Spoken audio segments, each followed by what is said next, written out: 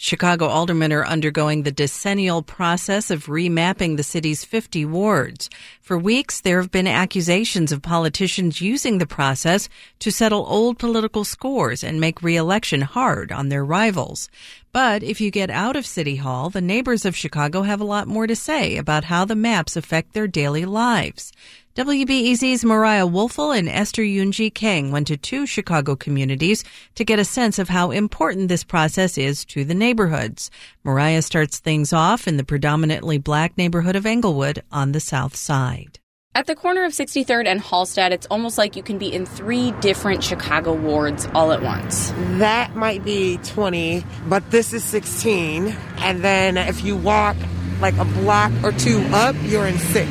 So if we were to stand on that median, we would be in 2 different wards. Aisha Butler is the CEO of the Residents Association of Greater Englewood, or RAGE, and she's pointing out just 3 of the 6 wards that snake through this area. She tries to work with numerous aldermen representing those wards to tackle some of the neighborhood's challenges, like high rates of violence and vacant commercial corridors caused by decades of disinvestment. But it's hard work, she says. I think one day I had 3 meetings at 3 different aldermen offices about different initiatives that they were doing, and they were all different. It's hard to have a cohesive plan for the community. Butler has been pushing for her neighborhood to be just 1 or 2 different wards to make it easier to lobby for services and hold aldermen accountable. But keeping communities together can be a difficult task, says researcher Jim Lewis with the University of Illinois at Chicago. We're trying to get some form of racial equity in the city council, and that means that in the drawing of the Latino majority and African American majority wards, they're going to have irregular shapes because the map drawers are trying to use the population efficiently.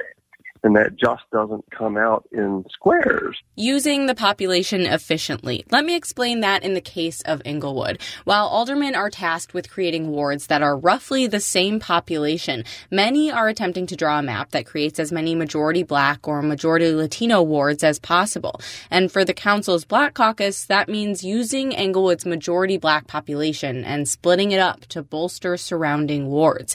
In other words, although Greater Englewood likely has enough residents to be just a single ward or 2, the Black Caucus gets more mileage by splitting it up among 5 others. When you get down to where, like Englewood is, which is in kind of the center of the African-American South Side, it means taking that area and splitting it among a number of different wards. It happened in the last remap, and it appears to be happening again in this one. It's a strategy that 16th Ward Alderman Stephanie Coleman, who's part of the Black Caucus, supports. In order for fair representation within our members of the Black Caucus, historically, 16th Ward, 20th Ward, 15th Ward, 17th Ward has always been a part of the Englewood community. But walking along Hallstatt towards a strip of empty storefronts and vacant lots, Butler says that strategy just does not make sense to her.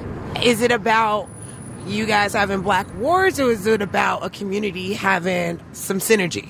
I mean, I would hate to let go a seat, but I know one thing. If we have 5 1/4 or 6, and our community still looks the way that it does 10 years ago when we were started, apparently that is not in our best interest. While residents of Englewood may have to continue fighting for that neighborhood synergy, a community down the road that's long fought for a single ward may get it this decade. In Englewood, I'm Mariah Woelfel. And I'm Esther Yunji Kang. I'm here in Chinatown at the corner of Archer and Wentworth. Right now, this community is served by 3 different aldermen. But David Wu, who lives and runs a nonprofit here, is one of the residents pushing to change that. You know, we've been chopped up and divided for many decades. I'm really excited that for the first time we could have a majority Asian American ward. Chances are looking pretty good. Map proposals from several groups all feature a new majority Asian ward in Greater Chinatown. They all show a slim Asian majority, with a proposed map from the city featuring just a 50.03 margin.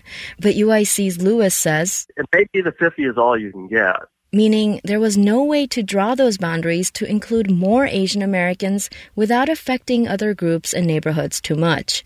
Still, Lewis says 50.03 might be enough for the community to elect an Asian American alderman. Comes down to the politics. I think if they are organized and get out the vote and have a good candidate, then I think absolutely they could win. Not everyone is on board with the majority Asian ward, certainly not 11th Ward Alderman Patrick Daley Thompson, one of the 3 different aldermen currently representing Greater Chinatown.